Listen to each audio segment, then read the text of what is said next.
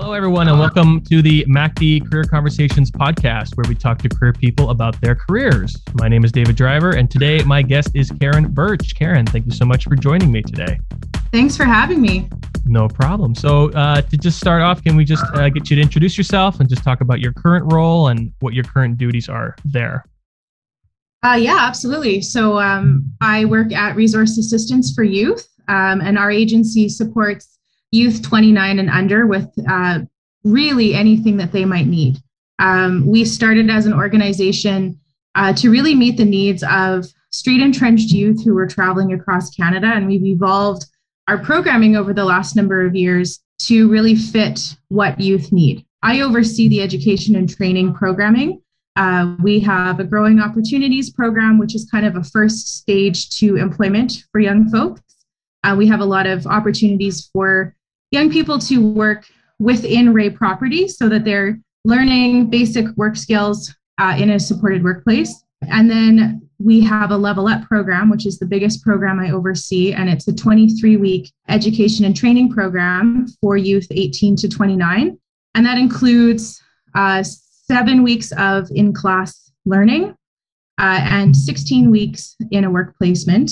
Okay. And we will be launching a new classroom in October, and that is going to be targeted towards youth exiting CFS care.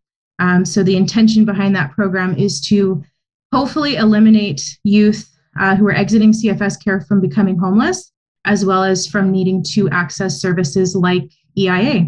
Wow, that's quite a bit there. And other duties as assigned, right? Yes, yeah. Whatever else can be done around there. Mm-hmm. So yeah, we'll definitely dive into all that in a little bit, but first let's get to know a little bit more about you. So Karen, were you born in Manitoba? I was not. I was born in Prince George, British Columbia. Oh, cool. I grew up in Maple Ridge, BC, which is about 45 kilometers east of Vancouver. Yeah. And how long were you there before you ended up moving to Winnipeg? I moved to Winnipeg for university. So I was 17 and a half, 18 when I moved here. But I grew up spending my summers and Christmases here. So Winnipeg's always been a second home. Okay. So you have family here? Or yeah. You just loved it that much? This is a vacation destination? Sure. Well, there's some tourism hype. There we go. So growing up in BC, going through high school, did you have any idea what you wanted to be as a career? Did you have any sort of initial goals, or were you still kind of figuring it out at that point? So when I was growing up in BC, I was very music driven. I was reading music before I could read English, and was playing the piano. I became very involved in choirs, both classical groups and jazz groups, and then became very involved in the band programs and was excelling in French horn and trumpet. And so in high school, throughout my time, I really thought that I was going to be a music teacher or become a music therapist or some sort of performer. So was your family musically talented? I guess was that something, I don't know if you just picked that up on your own when you were a kid, or if that was something that was introduced to you? Yeah, my mom's side is very musical, whether it was singing in, church choirs in Manitoba or, singing in other groups. Singing is a very, very big part of my mom's side of the family. When I was growing up, my mom's sister, my Aunt Connie, she unfortunately passed away quite young from multiple sclerosis, and she was a music teacher. And as I was growing up and kind of becoming my own human, I started to hear from people that she and I were very similar.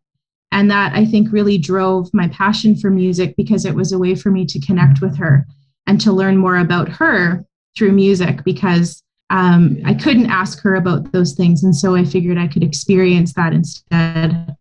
So you graduate from high school.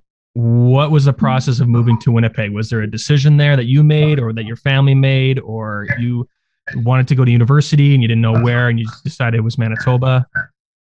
I think it was a little bit of everything. I had very strong ties to Winnipeg just because we spent so much time here and my mom's side of the family was here. I have always been a fiercely independent person. And so I did definitely feel the need to embark on just trying to figure out life on my own. And I felt a sense of security coming to Winnipeg. And another draw for me was the fact that the university that I went to had an excellent music program. And so I could move to a familiar place, be independent and live on my own, and also experience music in a way that I was looking forward to. Mm-hmm. So does that mean that you arrived at the U of M? That's my guess. No, I went to Canadian Mennonite University. Oh, I was wrong. Oh boy. I had like a 50-50 shot there. I ended up specializing a lot in vocal performance and French horn, but I did finish with a general studies degree. Okay. And that was partly because throughout my time, my goals were already starting to change. And I was also seeing that the career path in Manitoba and in BC at the time for teachers, it wasn't as easy as it was, 5 to 10 years before. Mm-hmm. And I'm not a very competitive person, but I am a career-driven person, and I didn't want to be not satisfied. Yeah. So that's very interesting. So you go through university, you kind of have a clear goal in mind, but I guess it slowly transformed while you were there. Mm-hmm. So you graduate from university. What is the first step that you take? Did it ever cross your mind that, Winnipeg's a place I want to stay? Maybe I go back to BC. Do you pursue music? Do you not pursue music? What's the next step from there? Well, I think it all kind of started when I was seeing my older friends graduate with music degrees and just seeing some of the challenges that they were having. And that was an early kind of way for myself to shift, I guess, and start thinking about other options. The other part of it for me, though, was that music had been an integral part of my life since I was 3.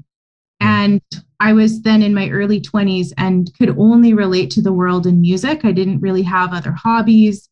I connected with my friends over music, and I felt like I didn't know myself. And so I knew at that point in time that I may go back to it at some point, but I needed for myself to take a break so that I could learn more about myself and learn more about my other passions. And so I kind of went cold turkey, skipped my graduation, and started my first, yeah. That decision was real early, I guess. Yeah. So then I guess in finding yourself, is this when you started to think of career, or was that a little bit further down the line? Like, where does kind of thinking about career and helping youth enter the picture? Is it earlier on right now, or is it a little further down the line?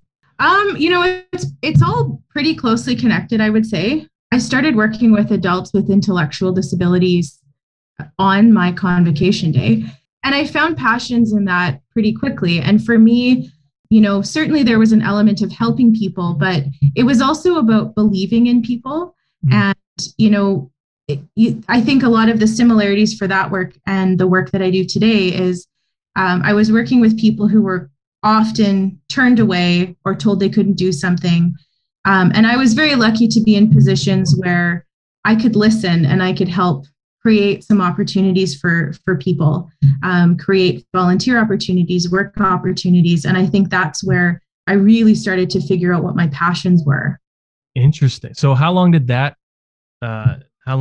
phase kind of last for? Was that something that took a while for you to think about? And then, because again, it's good always just to take a break. I always hear these stories of people, after they go through a long fit of education, just to sit and kind of have new experiences and all that.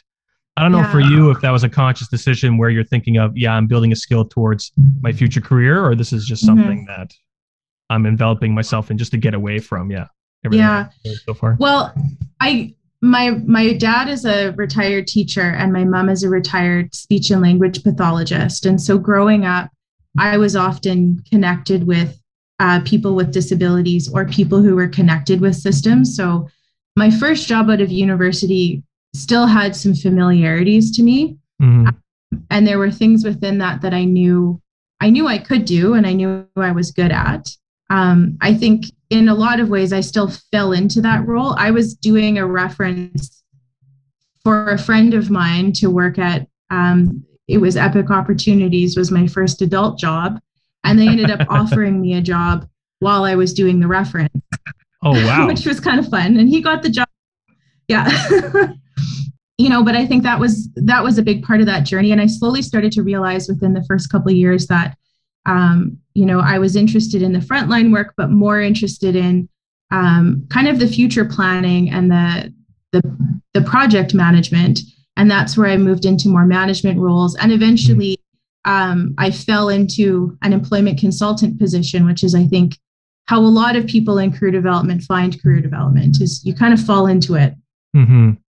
Yeah, and they always come from different angles, right? And they're never expecting it. So your story is very unique, but very similar in a lot of ways. Yeah, exactly. In terms of management, in terms of maybe wanting to be a manager or a higher up, was that something that you always had a knack for, or is that something, again, that you kind of just stumbled upon and found yourself liking? I think it's something that I like. I mean, I oversee a large program now, and I don't necessarily love the idea that I'm sometimes considered a boss or anything. I like having the ability to mentor people and to be a positive leader, and I really, and I think even back then, it was less about a hierarchy and being above people and more about having a vision and supporting a group of people to achieve that vision. And that's very much the same stance that I have today. Yeah. Yeah, that's even another topic as well, where even managers come from even different, different experiences, different backgrounds, where it's a whole other story itself. So in terms of your role at Resource Assistant for Youth, when did that role begin? Did you begin there as a director, or did you start lower and then rise up? So I started as a director. I was working with the province of Manitoba previously. Okay. And I was hired to essentially create, implement, and then lead the employment and training programs. With any nonprofit, you often get your funding and you're told, why haven't you started this already? And so I was hired to kind of put the brainchild of the agency, which happened to be a very similar brainchild to my own plan for a future employment program, together. We had 1 month where I had to hire, I think, 6 staff, do intakes for a bunch of youth, figure out our expectations, put together 9 weeks of curriculum, and then get everything going. And so 3.5 years later, that one's steady, and we're working on starting the next one in the same time frame. So previously you were at the province? Yeah. Yeah. What was your role there? I had 2 roles there. I started off as a labor market service advisor, and I was hired into a pilot project called the Pathway Support Unit. And in that program, we were working exclusively with people who were on social assistance or EIA who were looking for employment supports. And so I was providing career counseling, funding for schooling or different programs, and referrals to other programs. And I loved that job. It was wonderful. And then I moved into a career development consultant position. I was there for, I think, just under a year before I moved into Ray. And that work was very similar, just a bit of a broader audience. In terms of the government structure, in terms of, like not-for-profit structure, is that something that is really resourceful for you? Is that a way that you feel is the best way to help people? I don't know if you wanted to comment on just sort of that structure, because I don't think a lot of people can realize, working for government is its own set of rules, its own set of structures and all those things. Working for not-for-profit is as well. Yeah, I struggle with it. And I do feel like I have a benefit having worked on both sides of the fence and having wonderful experiences on both sides. I think it's really unfortunate that there are so many amazing opportunities out there for job seekers and people who are looking for employment or education supports that are provided by the province that don't get advertised. And I think that there's a lot of missed opportunity. And I think that there's a lot of fear for the clientele, and that's largely because government bodies are scary, and government bodies are often the people that manage your whole life. I used to be very open and honest with the people that I worked with on social assistance in saying that I wanted to build trust with people because I knew that other folks that they may need to be connected with would be looking for every information. And, sometimes I would joke that it would be down to your last bowel movement. And simply because there were sometimes so many things that people had to report on that had nothing to do with work. And that's a huge deficit with the system, is so much of it is irrelevant. Yeah. But there is great benefit. I think the benefit to nonprofits is that you have the ability to be more creative and work with the audience that you support. I've been able to work with my agency to create a program that is targeted towards youth who have been turned away, who are on social assistance, who have lived with significant addictions. And we're saying, come into our program, join us.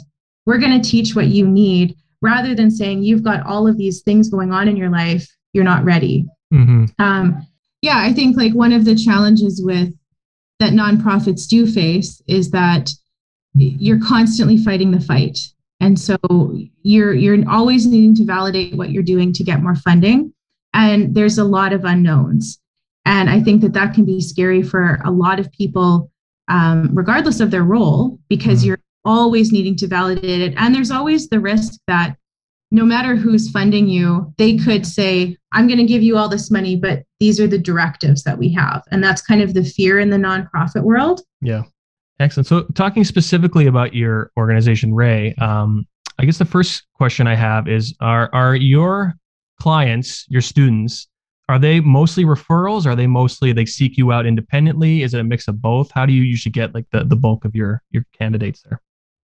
So for the agency at Ray, where people can access any of our services, we generally do not take referrals. It's mostly word of mouth, and a majority of our youth are finding us from their friends or family members.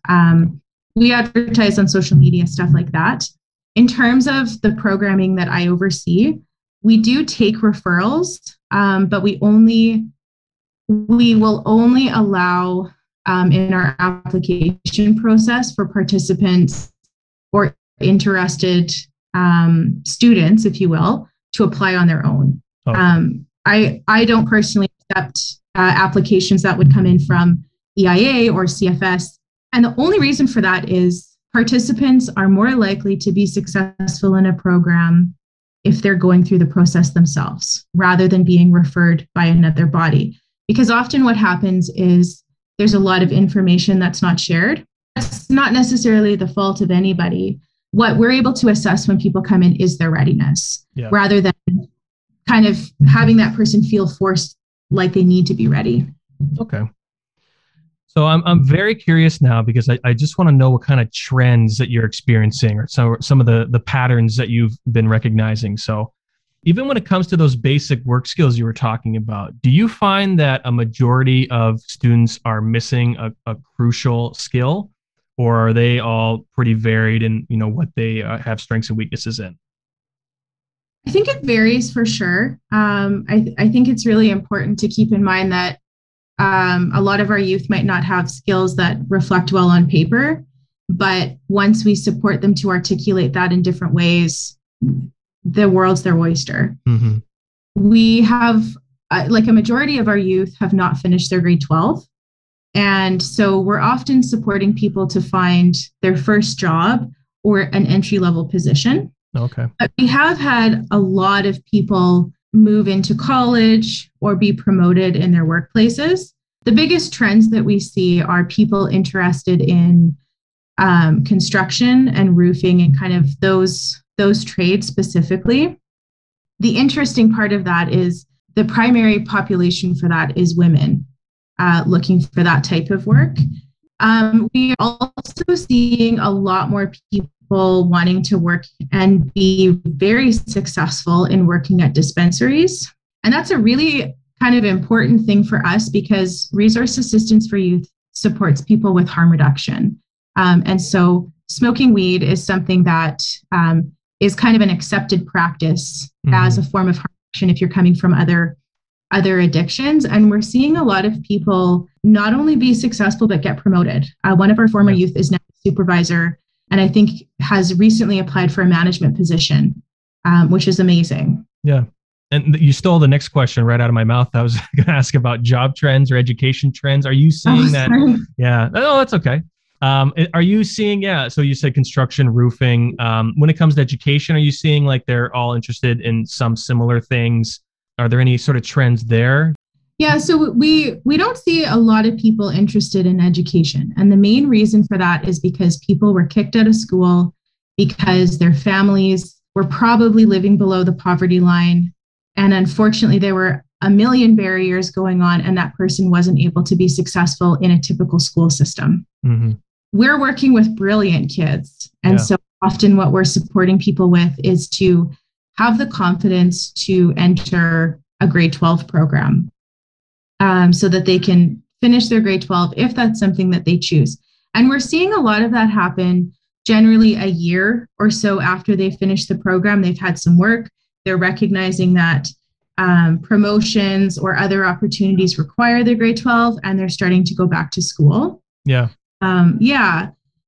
We do see a lot of people who would be ready for more post-secondary. A lot of them are looking for child and youth care type of work. Okay. And that's largely because they're coming into the field of work based on their own lived experience. And they want some of the kind of textbook information to go along with it. Yeah. This is a bit of a nerdy question, so I apologize in advance. What are some common challenges that you see them go through? Because I know with this generation of youth, you know, they're facing some really unique challenges, whether it's, you know, wage inflation, education inflation, you know, recently it's house prices and rent prices, you know, there's like those economic and social issues. Do you see, like, what are some of the biggest barriers that your clientele have to overcome? Is there some very common ones that you see or some strong ones that you see in terms of what challenges they might face? Yeah, I think that we definitely struggle and see our participants struggling when they are experiencing different crises based on, again, some of the barriers they might be living with, and having very ill-informed colleagues or employers.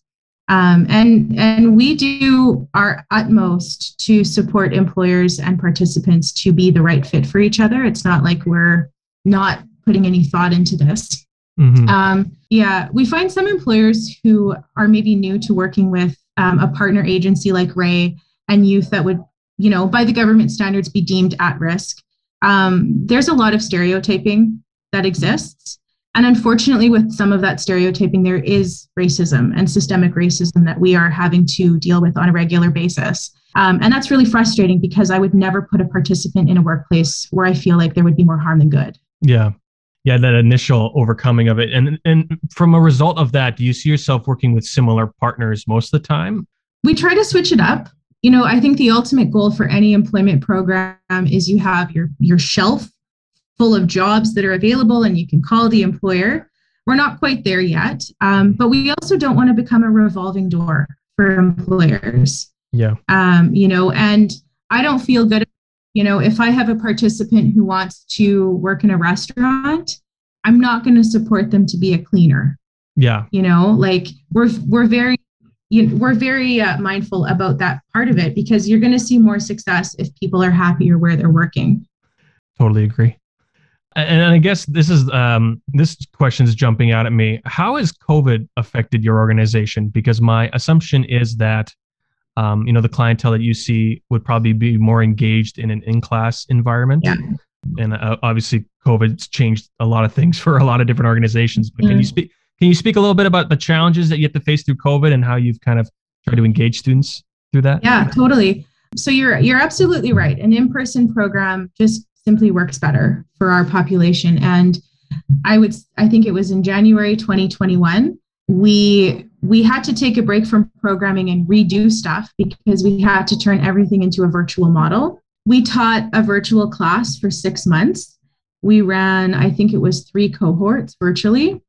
There was success in that, 100%. And many of those people are still working.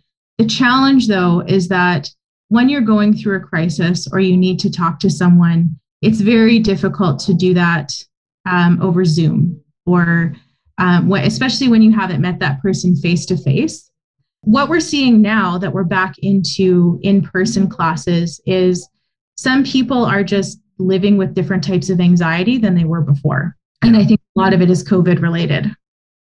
And I guess how to phrase this question. If you could change anything to make your clients that much more successful, is there one huge barrier in the way? If you could change anything, whether it's like a government policy, whether it's a perception, like you're saying, in terms of mental health, is there one big thing that you would change that would make your clients so much more successful, so much the path so much easier for success? Is there one big hurdle constantly in your way that you're finding in this line of work? I mean, there's a few. Yeah. I think I think that when it comes to people who are connected to what I call systems, which would be CFS, EIA, etc., those supports are not person-centered. And there's very little recognition that a lot of the young people that we serve have been dealing with generational poverty. Yeah. We have a lot of young people who have never known anybody in their life to work before. And that has nothing to do with them or their families. It really goes all the way back to Truth and Reconciliation and the colonization that happened in Canada, right? I think that if social assistance were above the poverty line for what people could earn, people could get off of social assistance that much easier. Mm-hmm. That's certainly a massive hurdle. I also, though, think that if the school system was created to be much more accepting of people who learn differently, what we find in our programming is our kids are brilliant, but they learn differently, and there's nothing wrong with them. And I don't even think it's worthy of a diagnosis. But if there was the acceptance for people to be a little bit different, I think that would go a million times better for these kids. We have a lot of anxiety that these kids face as they're entering our program because they've been kicked out of schools and they've been told they're not good enough. And so we really had to create a whole new type of program and way of learning that these guys felt like walked in the door and felt accepted. Yeah. You know? Was that a conscious decision? Was that like, I'm assuming there's some ways that you teach differently that you've learned from past students, say like they've accepted it better, or just like feedback from previous classes where they say, we liked learning this way and not this way. Is there some sort of popular techniques or anything that you utilize quite frequently there? Our curriculum is completely youth driven. I actually hired a youth at the beginning of the program 3.5 years ago to help build the curriculum with us, with the intention that I've been in this field for long enough, and I know that what I may say to you is actually not relevant. And when we have something that doesn't go well in a class or isn't relevant, we take it out, we change it, we adapt it, and we always get the youth's voices to help support us with those changes. Every cohort looks different, and we're really happy and proud about that fact. Yeah. And sort of to go back to your point before, you have some wiggle room to be a little bit more creative and to be a little bit more malleable. So the lessons that you learned in music, your first love, does that experience or does that knowledge translate anywhere in this field? Is there anything that you've learned previously from trumpet, French horn, singing that kind of translate to your current field? Yeah, I think in some ways it does. I had a very kind of militant music experience when I was in high school. I think out of all of that, though, I have a very strong work ethic and drive. Mm-hmm. When I have a vision or a goal, I'm pretty good at accomplishing those goals with support, and I bring people along with me. And that was a big thing with music. We would have a big piece as a group that we had to finish, and there were things that weren't working. And same with the choir that I sing in, is we all have this end goal of putting on a big concert, right? Mm-hmm. Yeah. And I think that kind of the work ethic and the way that I bring groups together and make sure that everyone's included is most definitely from my music. Excellent. So Karen, let's say that someone came up to you and said, Karen, I want to be in this field. I want to do the things that you do. I want to help youth in need. What is their first step? What advice are you giving them to get a first step into this field? I would say get to know people in the field, get to know the variety of people in this field, because it's a broad network of folks. Yes, it is. And that, like, that was the best thing that I ever did early in my career, was start calling other employment agencies and just going for coffee.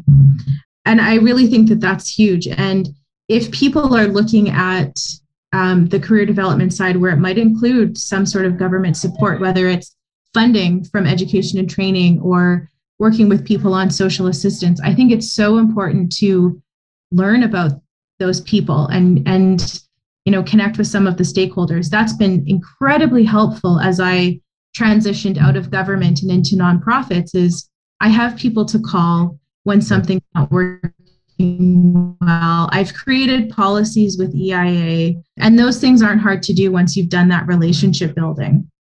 Couldn't agree more. Absolutely. Do you ever miss BC? Would you ever go back? I miss it every day, except when I see their COVID cases, I don't miss it. I really miss the mountains and the ocean, and I will forever long for them. But my whole family followed me here after I moved here. And, I am so close with my parents and my sister and my nephew that I would rather be homesick for BC and have them here. Yeah. Yeah. Well said. I mean, mosquitoes in winter versus mountains and lakes, whatever. Yeah, it's as soon as the winter comes, I might tell you a different story. I'll be like, actually, I changed my mind. Yeah, can I take that answer back? Yeah, but I mean, I feel so grateful, especially in this last year, that I've been able to have my immediate family 5 minutes away. Yeah, I think that's a big pull from people from leaving anywhere is, I don't want to leave my family. I don't want to leave that network, right? So I can definitely understand that. Mm-hmm. And my final curiosity is, are you currently I'm assuming you still have music in your life as a hobby or even sometimes beyond that. How does music still live in your life? Are you part of any sort of groups? I guess not in COVID times, or maybe you are, but how are you still practicing music? Yeah. So I do sing in a group choir called Sonolux. I'm taking a break because of COVID and kind of having a bit of a crappy year and needing to refocus, but my intention is to go back. I'm trying to think of the best way to put this. I think that I am at peace when I'm listening to music. That's really what settles me. I'm a massive music nerd. And so, when I need to refocus my brain, I can put basically anything on. And it doesn't have to be classical music. It can be heavy metal, and I can get the same feeling. And I mean, I sing in my car all the time.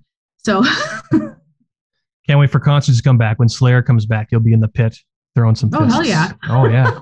Oh, yeah. And do you find in your field there's more of an emphasis on the staff to kind of pursue some stress alleviating activities? I don't know if certain days can get really heavy. I don't know if you want to speak to that a little bit. I am a huge promoter of self-care. Everybody needs to have an outlet, even if it's a bubble bath and a glass of wine. But I will say one of the things that I am most grateful for with working at Resource Assistance for Youth is that we're all in the work for the right reason. And we know that when we've had a really crummy day, because we do deal with a lot of crisis, no matter what department we're in, we are a family, and I know that even in my position, if I had a crummy day, I could call one of my employees and say, hey, can we chat about this?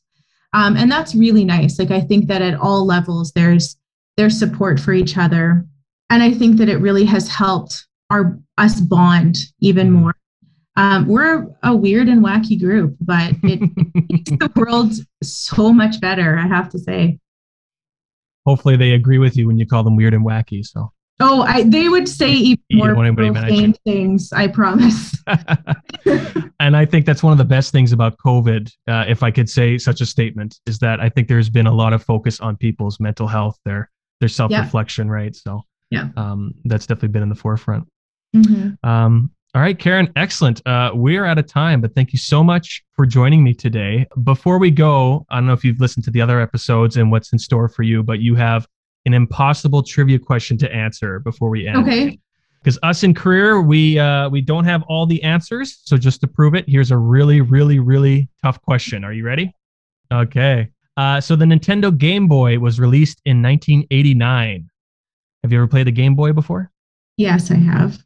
The most popular for Game Boy was Tetris. Have you ever played Tetris before? Yes. Your impossible trivia question, Karen. How many copies of Tetris sold for the Nintendo Game Boy? In 1989, All time. all time. Lifetime sale. I'm going to say 230 million. Slightly less. It was 35 million total. Yeah. Still making it one of the most popular games ever, but yeah, it's pretty good. That's still the population of our fair country. So every man, woman, and child in Canada could get a copy of Tetris, no problem.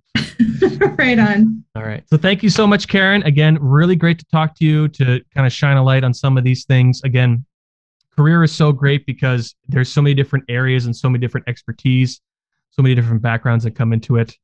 And again, it's really great to talk to someone like you who specializes in, the at-risk population, people who go to you as, I don't want to say maybe even like a life raft, but even for some of these people, this is an absolute like life-changing experience. So definitely very proud of the work you're doing. And thank you so much for joining me. Yeah, thank you. Thank you for having me. Okay. Take care, Karen. Okay, see ya. Bye.